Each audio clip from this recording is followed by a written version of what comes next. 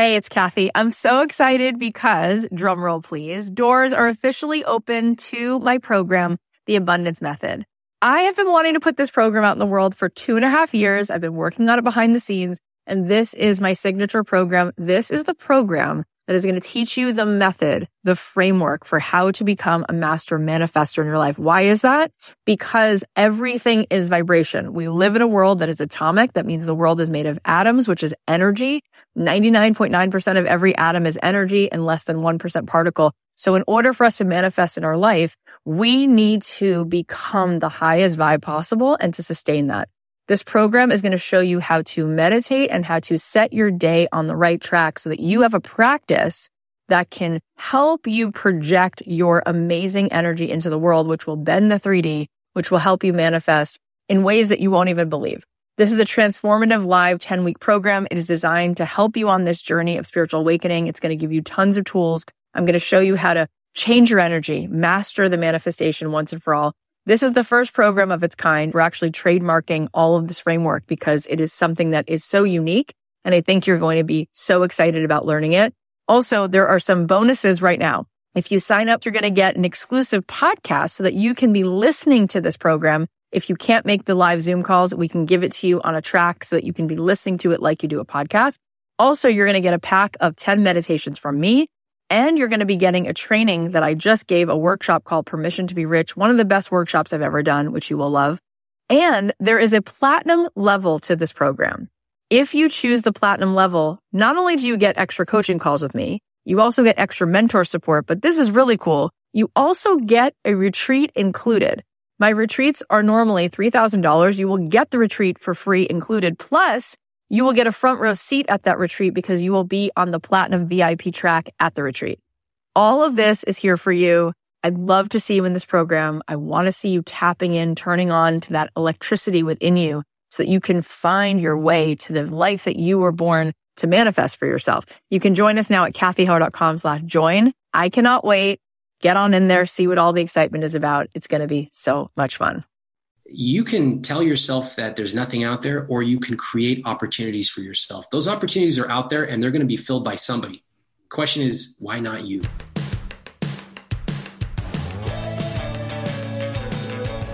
I believe that the opposite of depression, it's not happiness, it's purpose. I believe that every single person has something unique to contribute to the world. And that's why I wanted to create a show called Don't Keep Your Day Job. Don't Keep Your Day Job is about figuring out what it is that you were here to do in this world that only you can do to make the world more whole, more beautiful, and to stop selling yourself short, and to stop sitting it out, and to figure out how to take this thing you love, whether it's art or music or screenwriting or dance or baking, and how do you weave this thing that you love into a life that you get to contribute, that you get to do what you love full time, because it's not just about business, it's about contribution, it's about meaning. That is what we seek. That is what we truly want. And you absolutely are here to serve the world. And I want to help you figure out just how much value you have inside of you. And every single week, we're going to be talking to people who have something to add to help you get out of your own way, to help you be more successful, to help you be the truest expression of you. My name is Kathy Heller. I'm so glad that you're here. Let's dive in. Thanks to ButcherBox for supporting Don't Keep Your Day Job. Every month, ButcherBox ships a curated selection of high-quality meat right to your home. All meat is free of antibiotics and added hormones. Right now, you can get a free rack of St. Louis ribs, 1 pack of bacon, and 1 pack of pulled pork ribs in your first box. Just go to butcherbox.com/dreamjob. Thanks to Indeed for supporting my podcast. My team is a small business and every single hire needs to just fit right. That's why I'm working with Indeed. Get started right now with a free $75 credit to upgrade your job post at Indeed.com/dreamjob. Offer valid through March 31st. Terms and conditions apply. Also, thanks to Purple. The Purple Grid sets the Purple mattress apart from every other mattress. It's a patented comfort technology that instantly adapts to your body's natural shape and sleep style. Get 10% off any order of $200 or more by going to purple.com/dreamjob10. Promo code DREAMJOB10. Terms apply. Hi guys, it's Kathy Heller. Welcome back to another episode of Don't Keep Your Day Job.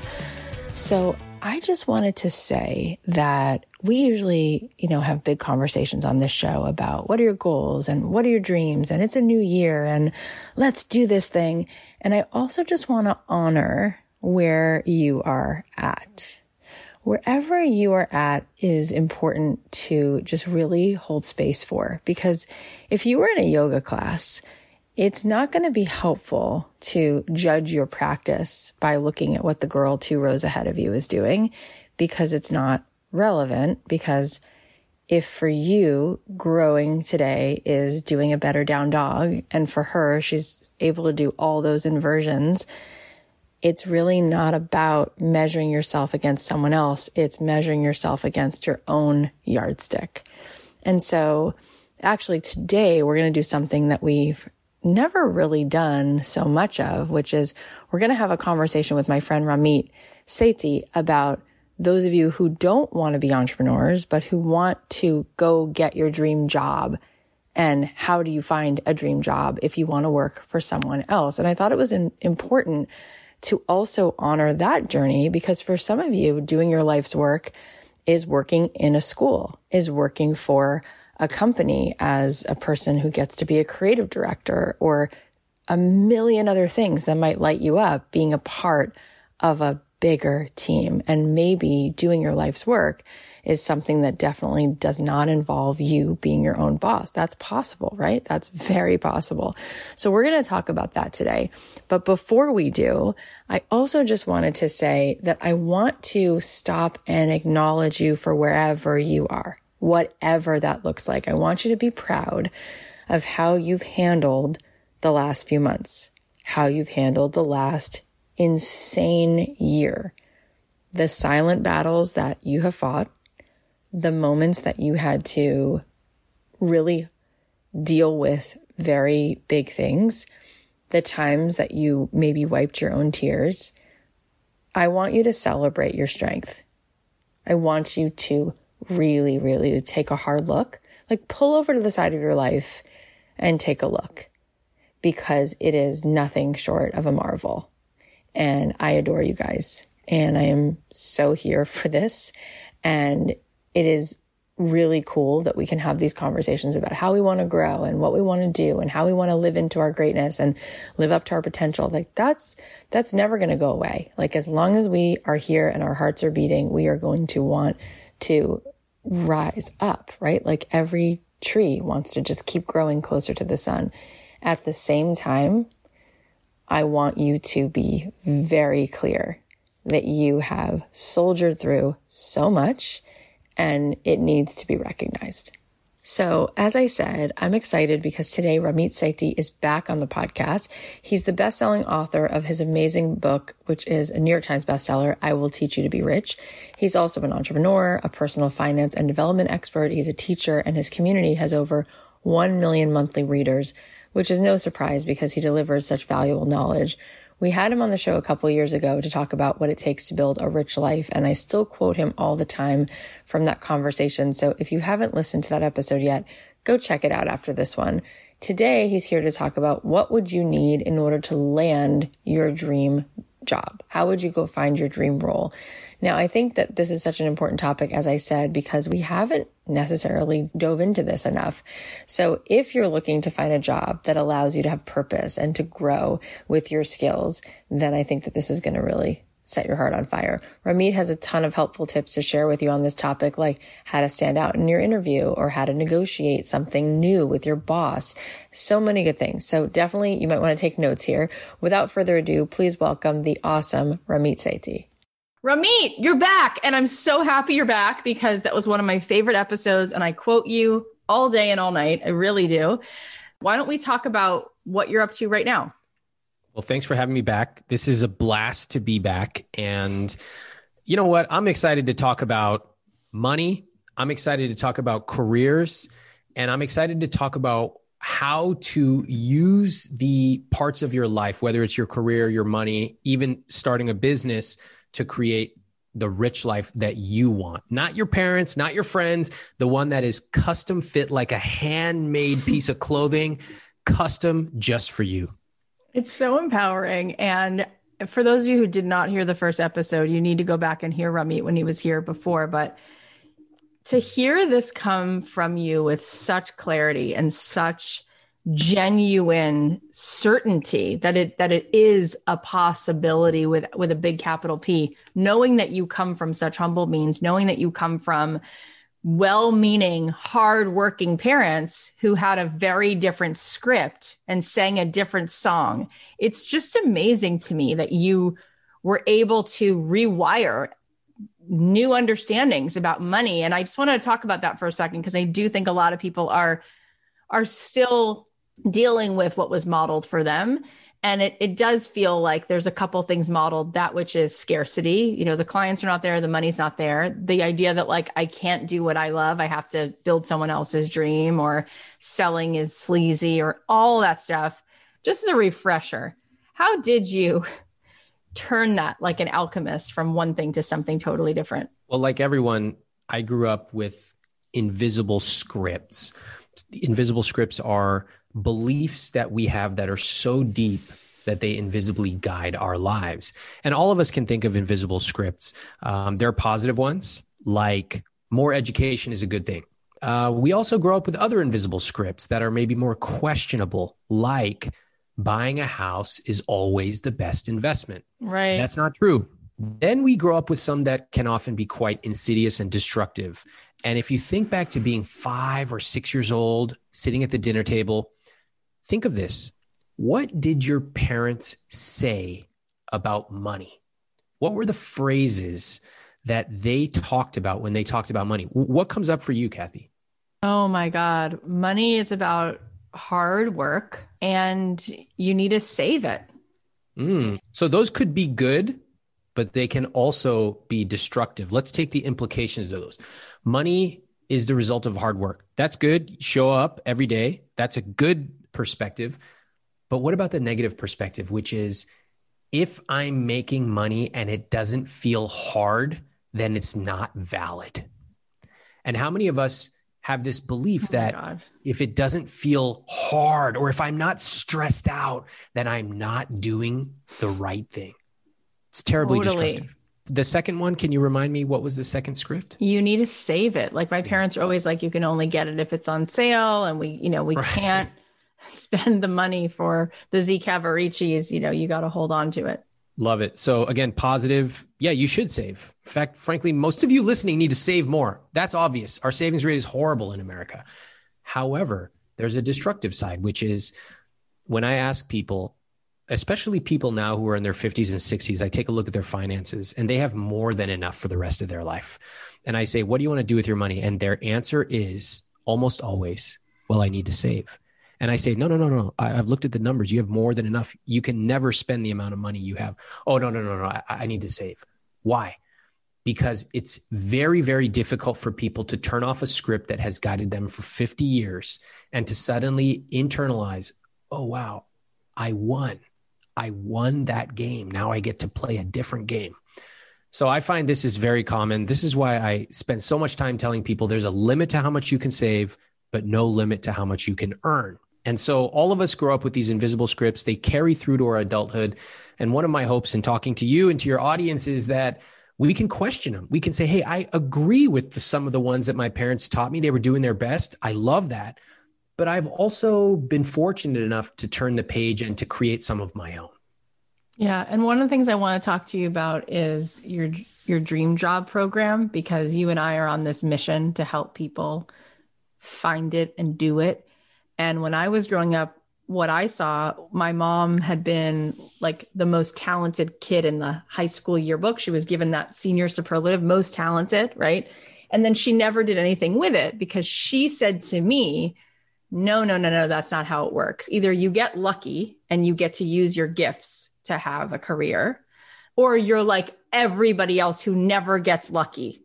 And by the way, if you ever got lucky, you'd wind up like Judy Garland and you'd have a drug overdose. So you don't want money anyway, because the more fame, the more money, the more you get to do that thing that you really want to do, it's actually a deal with the devil and you'll die. Oh my God. So it was like, oh my God. So it's like, there is no way to do your dream job because A, you're not lucky. And B, even if you got lucky, you'd get an ego. You would wind up on drugs. Like it was so, and I think that this is something, it sounds insane. I think that people have heard this and not just me. I'm so glad you brought that up. And by the way, I just want to say it's incredible what you do because of the way you grew up. I mean, Right. The most impressive thing is not just how big your listenership is and how much impact you have, but really that you've been able to change the narrative of your life, because those invisible scripts cut deep. Yeah. So yeah, that tautology that your mom taught you is so common, which is you can't really get it. And even if you did, it's bad.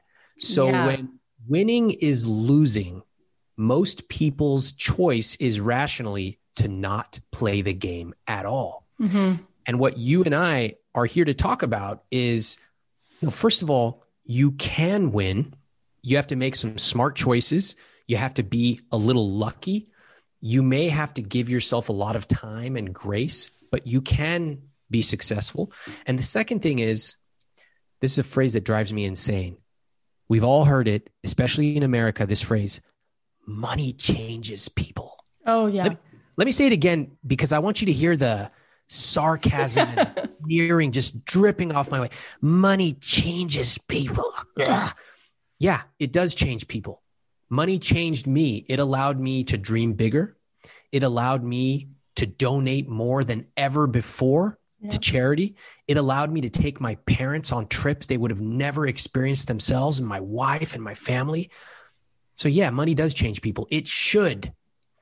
But I trust in myself enough to know that I'm not going to compromise my values just because I have more money or a dream job. And I trust in you as well.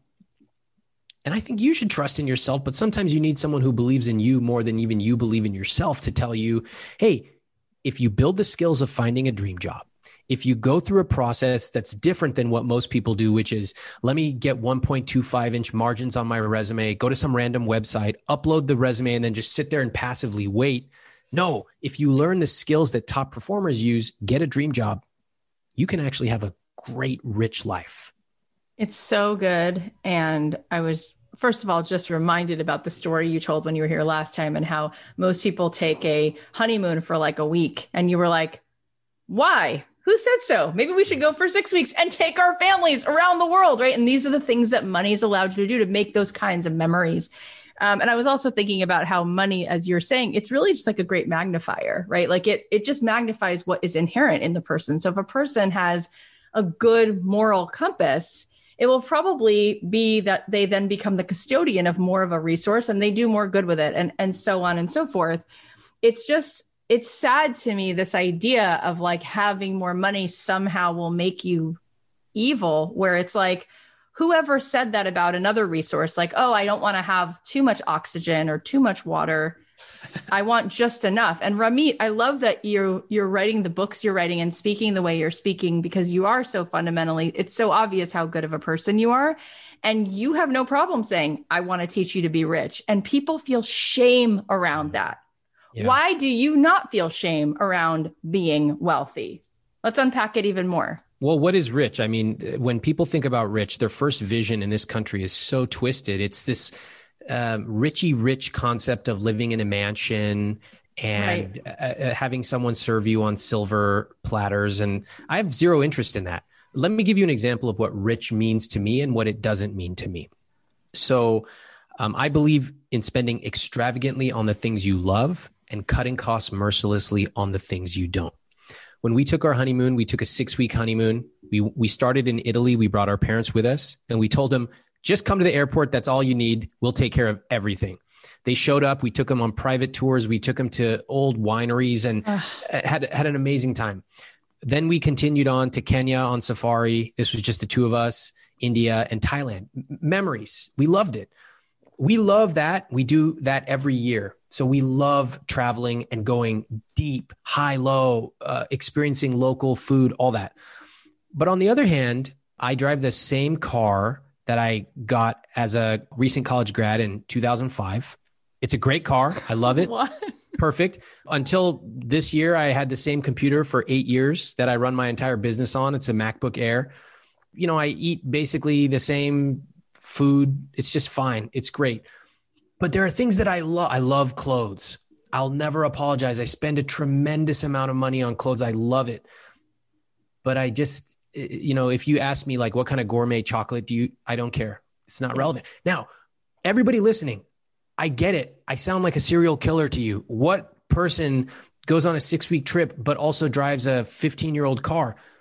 But as I said, your rich life is yours. So when I ask people, what's your rich life? This is really what I want to hear. I want to hear you say, well, I travel for 3 weeks a year. I take my kids and I let them bring their friends and we rent a beach house or whatever. Or I want to hear somebody say, I absolutely love clothes. In fact, I'll tell you the story about a young woman in Pasadena. I was giving a book talk. I asked her, what's your money dial? A money dial is a thing you love to spend money on. She said, I love clothes. I said, great. She expected to be guilted, by the way. When she said it, she went like this. I love clothes. Like as if she was expecting me to judge her. I was like, I love them too. Let's get into it. So I said, okay, how much do you spend on clothes? And she told me some number. I said, fantastic. Now imagine you use my material. I will teach you to be rich. And imagine you can quadruple your spending on clothes. What would that look like? What would it feel like? And she goes, I would have boxes everywhere. I'd just get orders every day. And we're all cracking up. I said, where do you shop? She said, Topshop. I said, where would you shop if you could spend 4X, 5X, 10X? And she was so confused. What do you mean Topshop? I would just buy more. I said, no, dream bigger. Where would you go if you could turn that dial way up? She was stuck, as most people are, because they think linearly. They think if I could do more, I would just do more quantity. I pointed out to her, if you truly turn that money dial, maybe you love Italian clothes. You and your mom fly to Italy, get something custom made just for the two of you that you will never forget. That is truly turning the dial. And I use that example advisedly because there's nothing wrong with loving clothes. There's nothing wrong with loving eating out. There's nothing wrong with loving being charitable. All of those are valid. So stop letting people guilt you into what you are and are not allowed to do. You choose. It's your rich life, and you can turn that dial way up. I love the idea of like designing it like it's yours to design. This conversation has been so good, but before we keep going, let's just thank our sponsors. If you throw some bedding on a bunch of different mattresses, they all look alike, right? The same goes for pillows. But we know that inside they aren't all created equal, and that's what makes every Purple pillow and mattress unlike anything you've ever slept on. The Purple Grid is really what puts the Purple mattress on a whole other level. It's a patented comfort technology that instantly adapts to your body's natural shape and sleep style. With over 1,800 open air channels designed to neutralize body heat, Purple provides a cooling effect other mattresses just can't replicate. I love how comfy the material is and how soft, but also provides a lot of support at the same time. And the way that grid technology creates a cooling effect is such a game changer. I definitely could have used it on the first night when I moved to Florida and we found out that the AC was broken, but it has just been so good. You can experience the Purple Grid and you're going to sleep like never before. Go to purple.com/dreamjob10 and use promo code DreamJob10. For a limited time, you'll get 10% off any order of $200 or more. That's purple.com/DreamJob10, promo code DreamJob10 for 10% off any order of $200 or more. Terms apply. Podcasts are small businesses, so when we're talking to small business owners, we get it 100%. And when it comes to hiring, every single hire needs to fit just right. That's why I want to tell you about Indeed. Indeed.com is the hiring site that helps you find quality candidates with Indeed Instant Match. Here's how it works. Indeed searches through the millions of resumes in their database and shows you great candidates instantly. So you can do the part you really need faster, like meeting and hiring great people. With Indeed, you get full control and payment flexibility, delivering a quality shortlist faster. Plus, there are no long-term contracts. You can pause your account at any time and you only pay for what you need. With Instant Match, you see a great list of candidates right away. And Indeed delivers 4 times more hires than all other job sites combined, according to Talent Nest. Do you want your quality shortlist fast? You need Indeed. Right now, get a free $75 credit to upgrade your job post at Indeed.com/dreamjob. This is Indeed's best offer available anywhere. Get a free $75 credit at Indeed.com/dreamjob. Indeed.com/dreamjob. Offer valid through March 31st. Terms and conditions apply. I want to talk about this dream job, which we've thrown that word out a few times. And I think that my audience very much so wants this. And yet there seems to be a little bit of a quagmire around, is a hobby plausible to become the dream job? Or is the dream job about finding a problem to solve that I also like, that now I can make money around and make it a dream job? Okay, I want to share a couple of things. First off, let's differentiate between starting a business and finding a dream job. If you want to start a business, awesome. We also found that over 95% of our readers, and I'm guessing a high percentage of your audience, have full-time jobs. And having a job, I just have to say this one pet peeve I have. There's a new kind of message out there that if you have a job, you're a loser. That only successful people are the ones who start businesses. And I don't believe that for a second. Yeah. There are lots of reasons to work at a company. First of all, you can have more of an impact together than you can have alone. Some people want security. Some people want to turn it off at 6 p.m. or build their career skills. Great. So what we are talking about today is a dream job, a job where you are employed, compensated well. Now, some of you can work remotely. We can talk about how to do that. You can be paid extremely well. But I'll tell you one thing that really surprised me when I started talking more about this. I asked people, what does a dream job look like for you? Plenty of us, including you and me, know people who go to work. They love what they do. They're respected. When they speak up at work, their boss listens. They're given challenges. They're given autonomy. They're paid extremely well. And they can also take care of their family, take vacations, etc. So that's what I want to talk about, a dream job where you are paid well, respected. This is, how do you find a job where you are compensated, respected, and challenged? I love it so much because my husband is not entrepreneurial like I am. He is in one sense like you. He went to really good colleges, right? He went to UCLA undergrad. He went to USC Law School. He went back to UCLA for Anderson for business school. And he likes, and not just likes, but feels very much that it's his alignment working at a company. He enjoys being part of that structure. And after going to law school and business school, he was like, well, if I'm going to be a lawyer, I would love it if I got to work as a lawyer in sports. So he worked at Fox Sports for 15 years as vice president of business and legal. And I used to sit across the table from people at dinner parties and whatever. And I would be like trying to slightly pressure them, I think, sometimes to be like, but what do you really want to do? You should leave your job. You should. And he would say, this person might, A, like what they're doing, or B, be able to find a better fit within the field of what they do. Because some people, he said, would go crazy if they don't have structure. They're not entrepreneurial. They like working for somebody else and seeing somebody else's vision and then getting to enjoy, like bringing it to life. He goes, I really do. So it's been interesting to have that dance with him. Yeah. So especially now when COVID shook things up so much and people are reevaluating, is the job that they want the one that they have? You know, do they need to get a new job because certain things have become obsolete?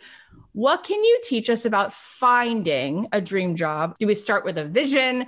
Do we start by interning? How do we find that dream job? The biggest question people ask us is, how do I find out what my dream job even is? This is such a big, overwhelming question that it's hard to know where to start. But I want to give you a very specific framework. It's brand new. I want to introduce it. And if you think about our lives, in many ways, they go in seasons, just like the seasons on Earth. They go in seasons. We have a growth season of our career. This is what I was in my early 20s. I was willing to work 60, 80 hours a week. Didn't matter. Because I wanted to grow. I wanted to grow my skills. I wanted to make more money. I wanted to get promoted. I wanted all that. That was growth. So some of you listening, that sounds extremely appealing to you. That's the growth season. Then for a lot of people, as they get into their 30s or maybe 40s, maybe they have a family or they want to take care of elderly parents. Suddenly the season switches and it switches to something we call the lifestyle season, where yes, you want to perform at work, but lifestyle is important. And beyond taking care of family, it can also just be, you know what? I have a hobby outside of work and I want time to honor that. That's the lifestyle season. But finally, we have another season. Some people enter this at some point. You can imagine the lawyer, like your husband, for example, who says, you know what? I'm done. I want to be a beekeeper. I'm going to completely reinvent myself. Now, I don't know if your husband would do that, but some might. And there are a lot of people who eventually go into the reinvention season. Now, each of these seasons has its own unique challenges and opportunities. For example, if you're a lawyer and you want to switch to a beekeeper, you got a lot of very specific questions like, are my skills transferable? I used to make X dollars.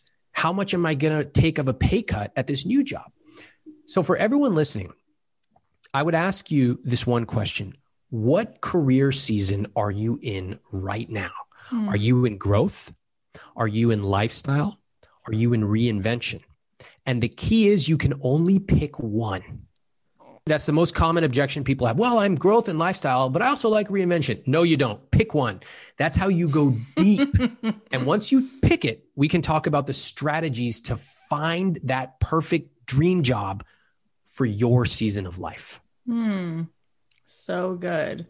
Okay, so let's pick one so that we can piggyback on it. So what would you guess is the most common one?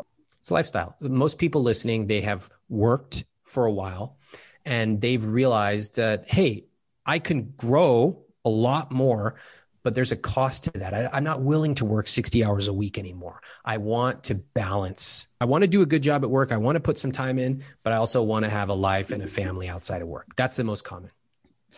When it comes to getting a job, I think that my audience, even the ones who would want to get a job, they want to feel like it does light them up in some way and they're getting to make an impact, right? That they're not just a cog in a wheel. So how can they get a dream job? Because to me, I would think a dream job would allow for both of those things, allow for some self-expression, right? And creativity, as well as a feeling like they're getting to make a little bit of an impact. Of course. I mean, if we're not making an impact, what are we doing at work? We're just sitting there pushing papers. It sucks.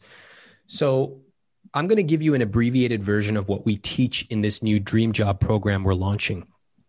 But let's start with the lifestyle career season. So you're in lifestyle. And what we do is we ask people, what does that lifestyle look like to you? And this is where people necessarily caveat what they really want. I ask them, what does a dream lifestyle look like? And they'll go like this. I want to have the flexibility to take a trip. It's not like I need to take a trip for more than 4 weeks. But I'm just saying I'd like to go for like 3 days. I'm like, you can't even dream in your exercise? Come on. Please tell me something. Oh, I want to go to a hotel. It doesn't have to be that nice. Come on. At least be honest. Put it down on paper and stop eviscerating your own dreams before you even say it out loud. We do this a lot more nicely, but I'm getting heated because I see so many people handicapping their own dreams and I don't want that. So lifestyle, they say, okay, great. I am really good at my job. I want to contribute, but after COVID, I've realized I'm not willing to do a commute. So I want to work remotely. Perfect. Now we're getting honest. This is what I want to hear because I can absolutely help you find a 100% remote job. It's not hard. Here's how you do it. The basic strategy is when you are searching for jobs, what most people do because they have no concept of career seasons, they literally go and they're a marketing manager or whatever. They go onto some job search site and they go and type in marketing manager. By the way, that's the same title that they're already unhappy with today. They go and type the same job title into some random site. They find all these jobs. They have no vision of how to sort through them. They're just like, oh, that's a company I've heard of. Okay, I'll submit my resume. And then they just wait and they take what they can get. And if they get called back, they go into an interview and they believe that the job in an interview is to answer questions. That's not the point of an interview. You're not there to answer questions. You're there to communicate your key message. And so it's a totally different way of looking at this entire process. If I were in lifestyle season, I would look for companies that are remote. I would also add some companies that are not explicitly remote, but in my cover letter and resume, I would make a point to mention, I'm very excited to apply to Acme Corp. Here are the reasons. By the way, I understand that typically you don't allow remote work. Here are 3 key reasons why I am extremely skilled at remote work and would like to begin a remote position. So you start from day one. It's just like a relationship. If you are looking for something, you mention it on day one. You don't hide it till 15th date. And so these are some of the strategies that by the time you get to the interview and the negotiation, which we teach you about, you've already had these tough conversations. They already know that you're looking for remote work or to be able to take 3 weeks off at a time. and it's not a question. You've already done the hard work ahead of time. That's what we teach in the Dream Job system. I love this point that you made, which I've never heard before, which is that the interview is not a time to answer questions as much as it is a time to communicate your message. What does that mean? Well, and how do we find out what that message is? And how do we get the confidence to actually do that in an interview? Okay, so everyone listening, I want you to close your eyes and pretend that you have used the Dream Job program and you know your career season, whether it's growth, lifestyle, or reinvention. You follow our thing, you get the interview, and the first question you get there, and I ask you this: tell me about yourself. What would you say? This is what most people do. Well, I was born under a palm tree in Florida, and I really like bowling. And after college, where I studied XYZ, I decided to go here, and then I went there, and I learned how to ski. Nobody cares. These are the results of believing that your job in an interview is to answer questions. You accepted the premise that they're asking you a question and you need to answer it. And so what most people do is they answer with things like chronology. Again, nobody cares where you were born. For the most part, they don't care where you went to college unless it's some exceptional college. What they do care about are your 3 key messages. So for example, for somebody like me, my key message might be, I'm the technology and psychology guy who understands human behavior. Okay, perfect. So I might say something like, in my first role, I chose to take it because it allowed me to combine quantitative and qualitative information and to be able to measure changes in our customer behavior. Okay, that's still answering the question, tell me about yourself, but it also embodies those key messages. So when I ask you questions in an interview, like, tell me about yourself, why do you want to work here? What did you do in your last role? Hopefully you're now realizing that the last time you answered those questions, you just accepted the premise that you were there to, quote, answer them. But really, there's a totally different and much more effective way of answering these. That is how you go through the process. I mean, this is just so good. But a lot of what I find that comes up for people is fear around making a change. And so they'll just do that same marketing manager, like they'll plug it right back in, even though they've already said over and over again, this isn't what they want to do. And they're, like you said, use that expression, kicking the can down the road. They're just going to keep kicking it down the road. This, like, I don't like what I'm doing. So how can they get over that fear? And maybe what if they wanted to do something very different? Like, or even if it's not beekeeping, if it's not a marketing manager role and they've realized that they'd rather be on the customer side or research side, or it's some related thing, but not even, really what it was called that they did before.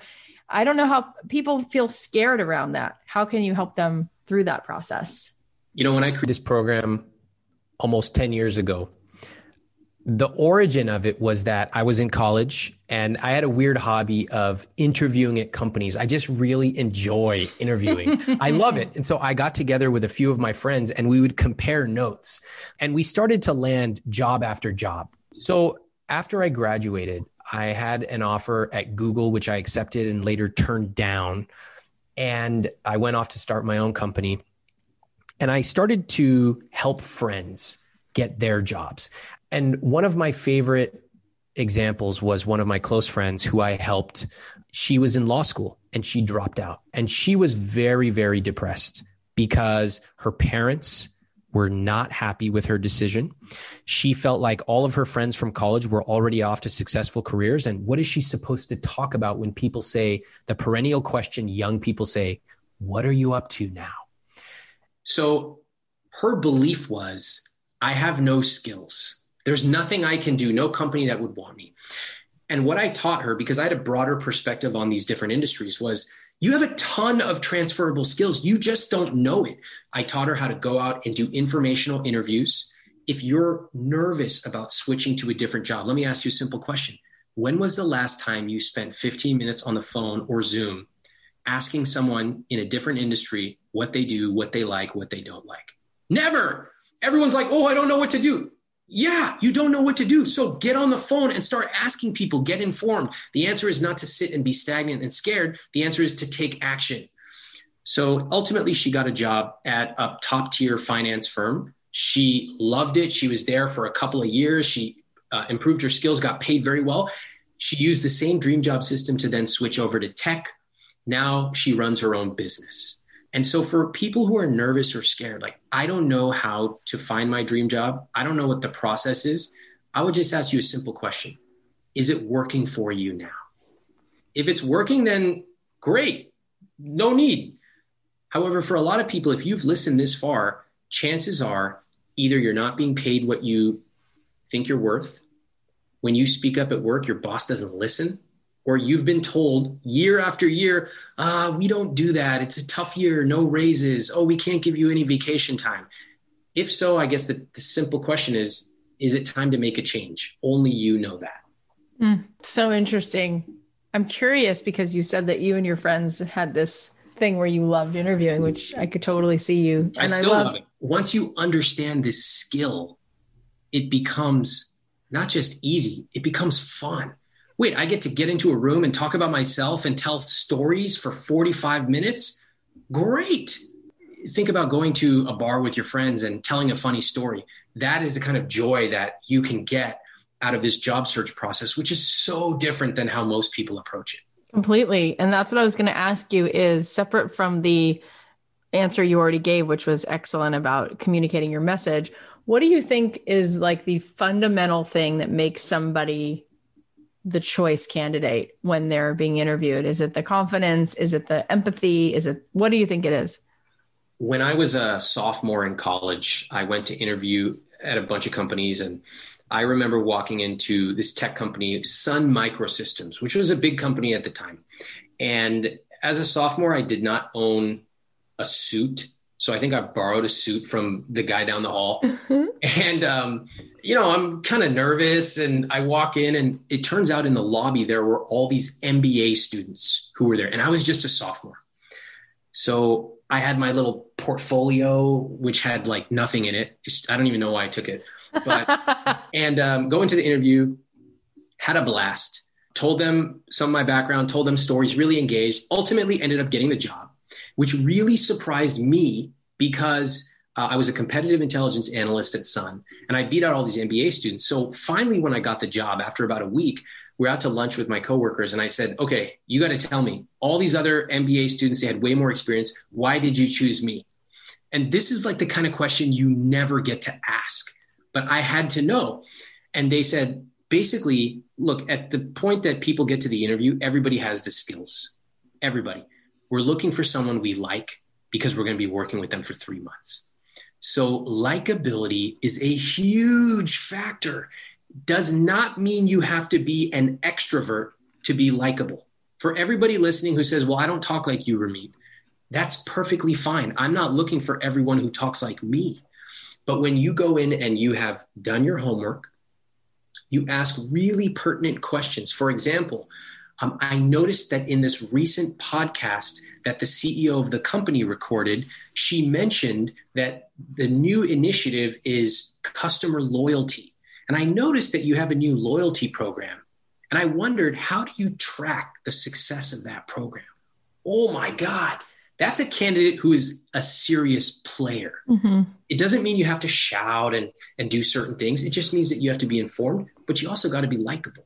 Those are some of the things that I learned along interviewing at dozens and dozens of companies. I love that. And I was going to guess that I thought you were going to say that the reason they chose you, which is very similar to what you said, was your enthusiasm. They've done all these studies to see like what lights up strongest in the brain during an fMRI. Is it love? Is it hate? Is it anger, jealousy, passion? It's enthusiasm. Like it lights up so strongly, and it's such a high vibration that when you're around someone who's enthusiastic, it just is very contagious. It's very infectious. And you're like that with everything you do in such a genuine way. So I think that we forget that that goes a really long way. That's so interesting. I didn't know that about the enthusiasm lighting up that part of the brain. We have this series called Manager Confessions that's in the program, where you actually hear these hiring managers from different industries, different age ranges, and they're telling us point blank, this is why I hired this candidate and not this candidate. This is what I'm looking for. And I asked one of them, what does a successful candidate do? And one of the hiring managers said, look, a great interview is when I am learning something. I said, do you care if they're answering 30 seconds or 5 minutes? She's like, no, if they're teaching me something, I don't care about any of my other questions. I'm going to put all of that aside because they're teaching me something I didn't know. I said, give me an example. And she said, I walked through with one candidate. Tell me how you acquired this many users at this customer acquisition price. Walk me through your entire logic. This person opened up their campaign dashboard, stripping out the confidential stuff, walked the hiring manager through this stuff, and the hiring manager could tell this person is really smart, made the hire. So this is, again, totally different. This is an example of what we call the briefcase technique. And again, if you're walking into an interview and your belief is, I need to answer questions, then you're totally missing what top candidates do. That's what we teach in the program. It's so cool. Okay, I have a few more questions, but first a quick ad break. The big game is coming up, and I know that so many of you are going to want to be loading up on snacks and all the game food. Whether you're going to be watching the game or not, there's got to be a reason to celebrate. So ButcherBox is giving 1 rack of St. Louis ribs, 1 pack of bacon, and 1 pack of pulled pork for free in your first box.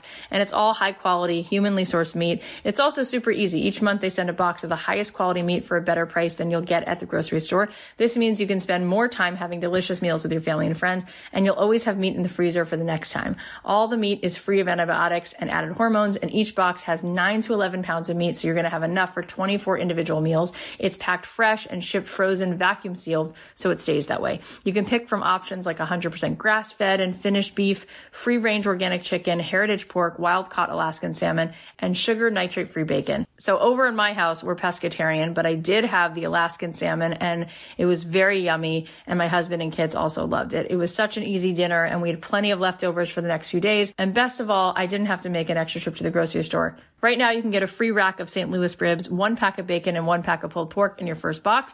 That's 1 rack of St. Louis ribs, 1 pack of bacon, and 1 pack of pulled pork for free in the first box. Just go to butcherbox.com/dreamjob. That's butcherbox.com/dreamjob. I wanted to ask you this question because I feel like this might come up for people listening who are in my audience, which is, if I got a job right now, which let's say they're saying I kind of need to do because my side hustle isn't there yet, but what if I do eventually want to have my own thing? Would this prevent me? Am I going in the wrong direction? How can this be a positive thing for me to get the next job? You know, can I do a side hustle at the same time, or am I saying no to that if I have this? This is an excellent question. And I think if we unpack what's really beneath that, I think that most people who ask that question deep down believe that taking a job means that they are losing out on their dreams. And I don't believe it.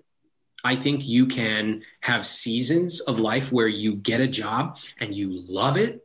You may have seasons of life where you say, hey, I still like or I love my job, but I'm going to try something on the side. And you can have a season of life where you say, I'm done working 9 to 5.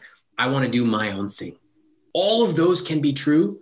They just may not be true at exactly the same time. So if you find, for example, that you have started a side hustle, well, one of the most important things when you start it out is to set some basic metrics for yourself. So, hey, I'm starting a side hustle, and within 6 months, I want to have 300 customers. Okay, if you get to the end of 6 months and you have 280, you win. You did it. It's basically there.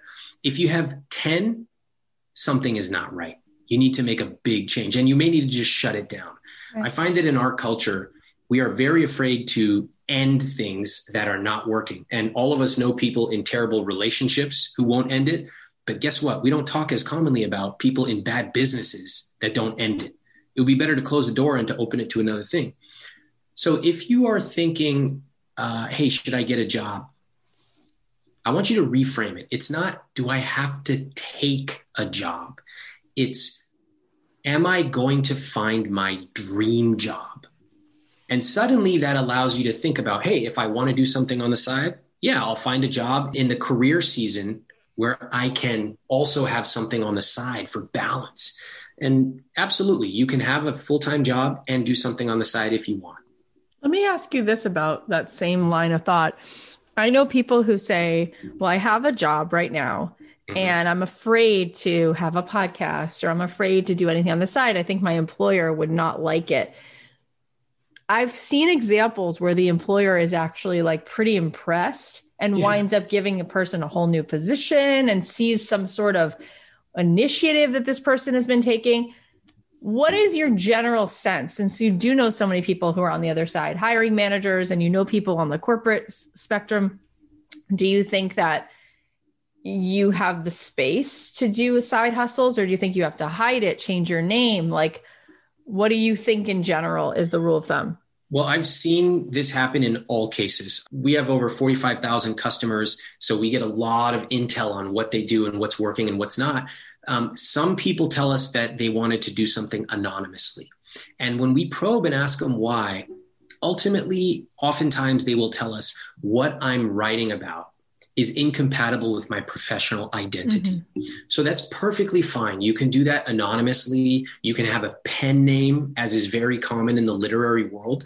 But I will tell you that ultimately, as people's side hustles start to grow, I often find that once they become more successful, more secure in their business, they realize that that story they were telling themselves was just a story.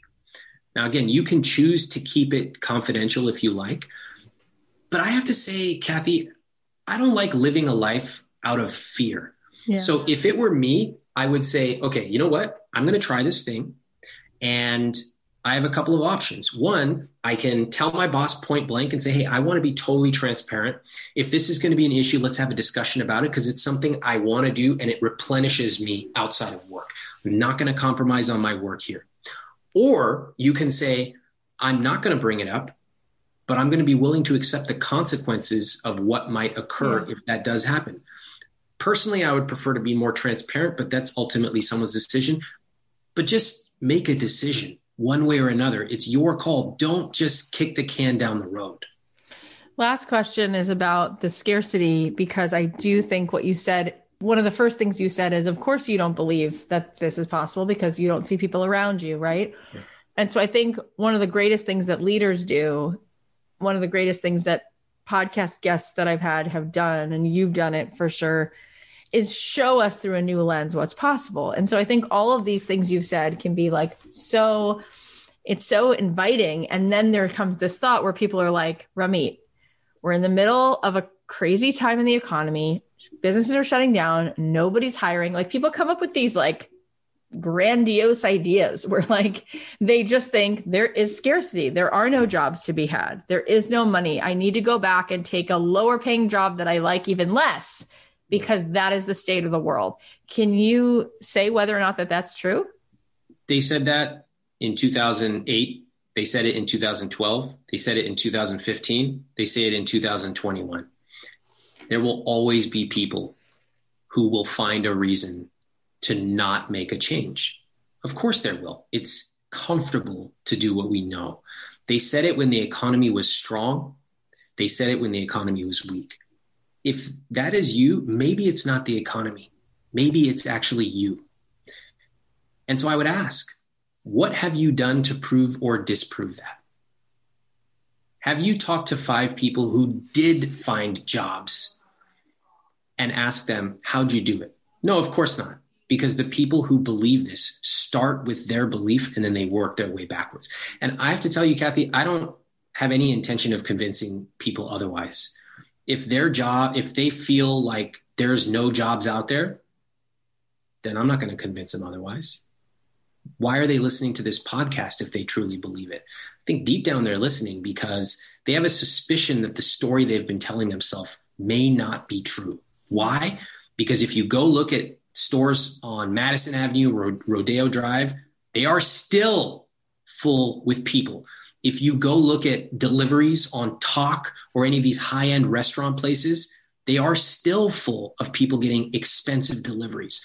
How can that be if there are no jobs anywhere? And the answer is, maybe your view of the economy is not correct.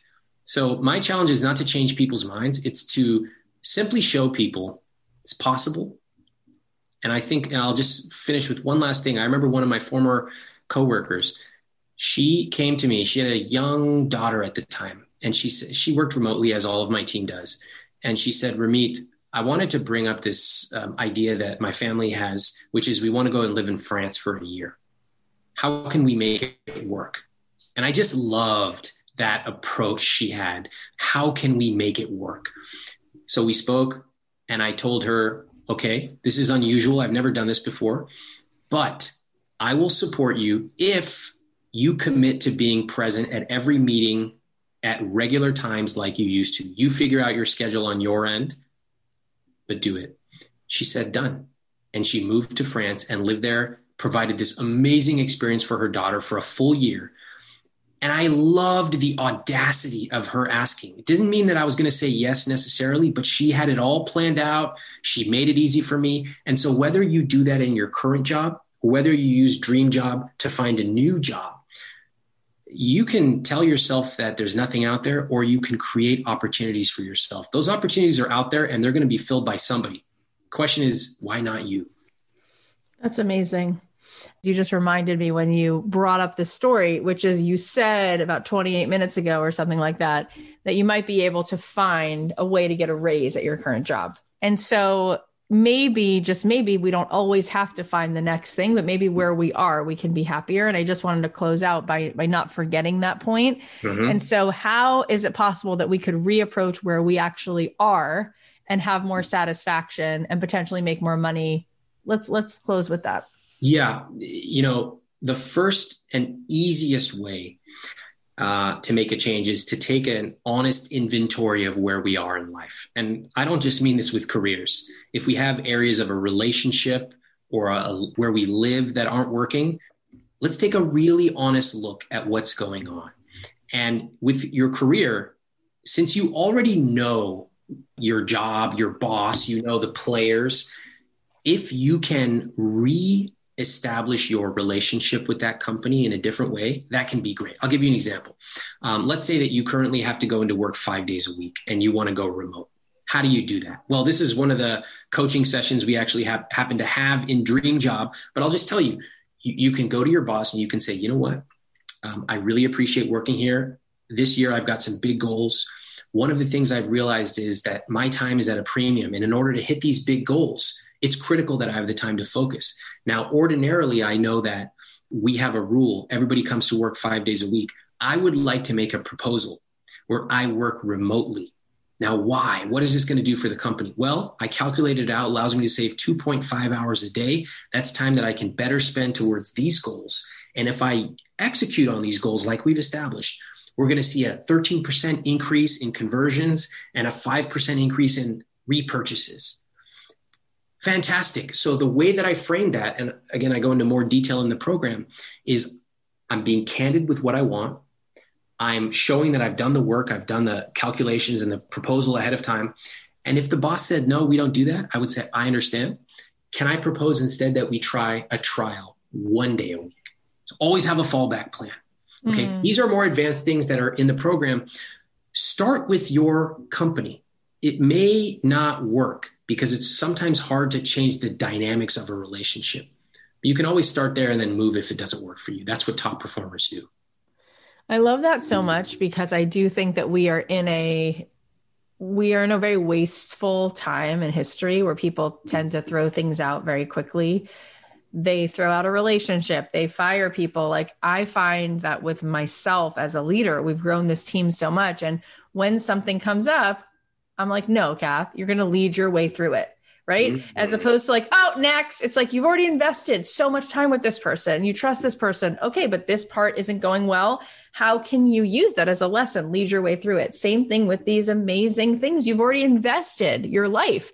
Maybe this is an example for you to learn to speak up or ask a question. Oh my God, who would have thought of it?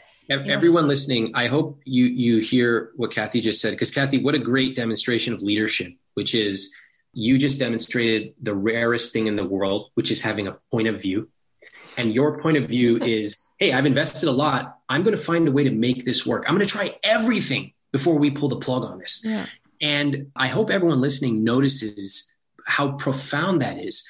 There are many people who are saying, well, my boss would never let me work remotely or give me a raise. They don't do that. And I would say, well, how do you know? Oh, I just know. Have you actually asked them? And this is where things fall apart. No, they haven't. Or if they did it half-heartedly. They didn't learn the exact way to do it. They didn't invest in a program like Dream Job. They just went in there and said, maybe do you think possibly somehow, someday I could have a raise? No, that's not how you do it. So it's critical to learn these skills. And if we all treat ourselves like you treat yourself, which is, I'm a leader. Maybe I don't run a big company, but I'm a leader of my own career. I'm going to see this through. I'm going to empower myself. I'm going to invest in my skills, and I'm going to ask for what I want. You're a leader just as well as any entrepreneur. You're just doing it at your job.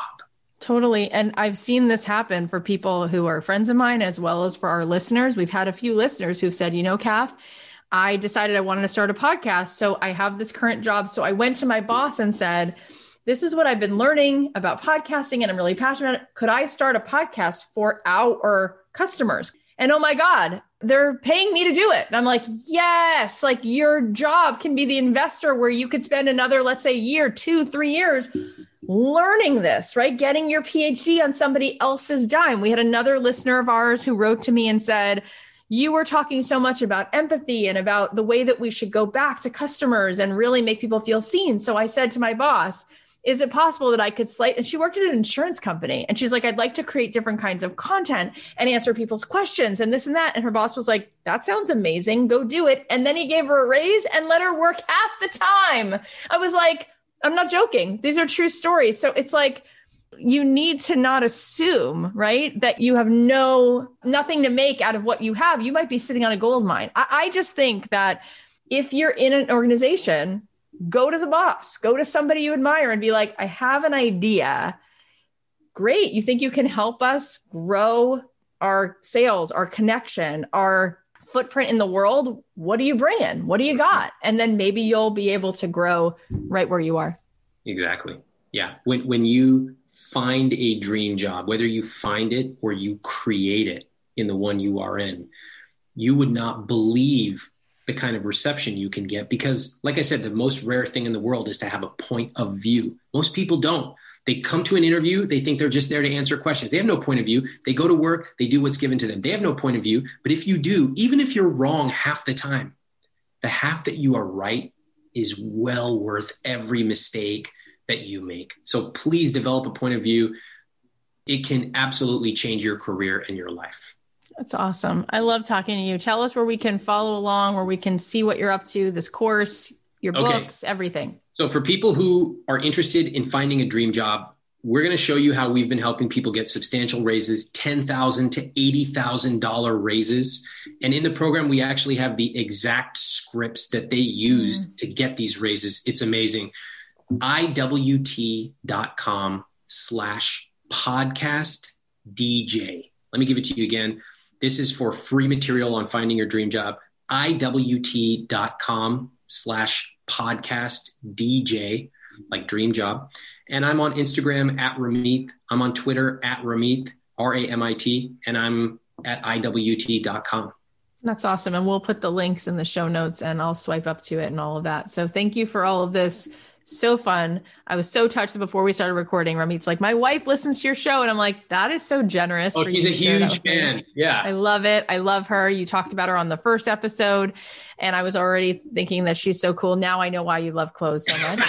She has great taste. Yeah, I know she's probably influenced you maybe a little bit. Yes, in any definitely. case, I hope that you stay safe and keep doing what you're doing. It's so inspiring. Thank you for having me. I always love talking to Ramit. Here are the takeaways. Number 1, there's no limit to how much you can earn. Number 2, money allows you to dream bigger and treat the ones you love. Trust yourself to know you won't compromise your values just because you have more money. Number 3, your rich life is yours. Don't let people guilt you into what you're allowed and not allowed to do in your rich life. You can turn the dial way up. Number 4, be honest. Stop eviscerating and putting a limit on your own dreams. Number 5, don't be stagnant and scared. The answer is to take action. Number 6, you can either tell yourself there's nothing out there or you can create opportunities for yourself. Those opportunities are out there and will be filled by someone. Why not you? And number 7, be a leader of your own career. See it through, empower yourself, invest in your skills, and ask for what you want. I so appreciate that you're here. Thank you so much for listening. I am so aware that you have literally a million things you could be doing today. So it really means the world that you're here. If for some reason you have not subscribed to this podcast on Apple Podcasts or wherever you're listening, please go ahead and subscribe because it is free to subscribe. And I started this year doing daily episodes. Mondays and Thursday are longer form episodes. They're about an hour, but Tuesday, Wednesday, Friday, we're doing like 5 to 10 minute episodes. And I think that they'll give you that shot of like encouragement and inspiration. So please subscribe and take a listen. And can you think of one person who would benefit from hearing today's episode? Is there an episode you heard a few weeks back and you're like, I really need to make sure a friend of mine hears it? If so, please go ahead and text it to that person, send the link via email, or talk about it on your Instagram and tag me at Kathy.Heller and I'll repost it. And you can tag Ramit. He's just at Ramit, R-A-M-I-T, and he'll know that you got value out of this conversation. I love you guys so much. I'll leave you with a song of mine and I'll talk to you tomorrow. The podcast is a production of Authentic. For more info on advertising in this show, visit AuthenticShows.com. Maybe I lost some battles and my cage got rattled, but now and before. But I'll win this war. Hey, I came back fighting, and now I know that nothing can hold me down anymore. I'll rewrite the rules, gonna make my move. I still got so much living left to do. Now, this is the moment, the moment. This is the moment, I'll rip it open. I'm ready to ride, I'm ready to fly.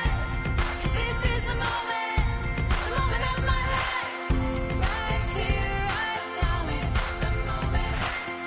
Right here, right now, I'll rip it open. This is the moment, ready to fly. This is the moment of my life. It's now or never. Nobody lives forever. Enough's enough. Time to step it up. Don't blink, you'll miss it. Every second, live it. Do it now. Do it loud. Won't sit it out. Won't play it small. This is the year I face all my fears. Now, this is the moment, the moment.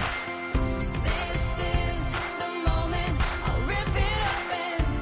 I'm ready to rise, I'm ready to fly. 'Cause this is the moment of my life. This is the moment, the moment. This is the moment, I'll rip it open. I'm ready to rise, I'm ready to fly. 'Cause this is the moment of my life. Right here, right now. Right here, right now. This is the moment.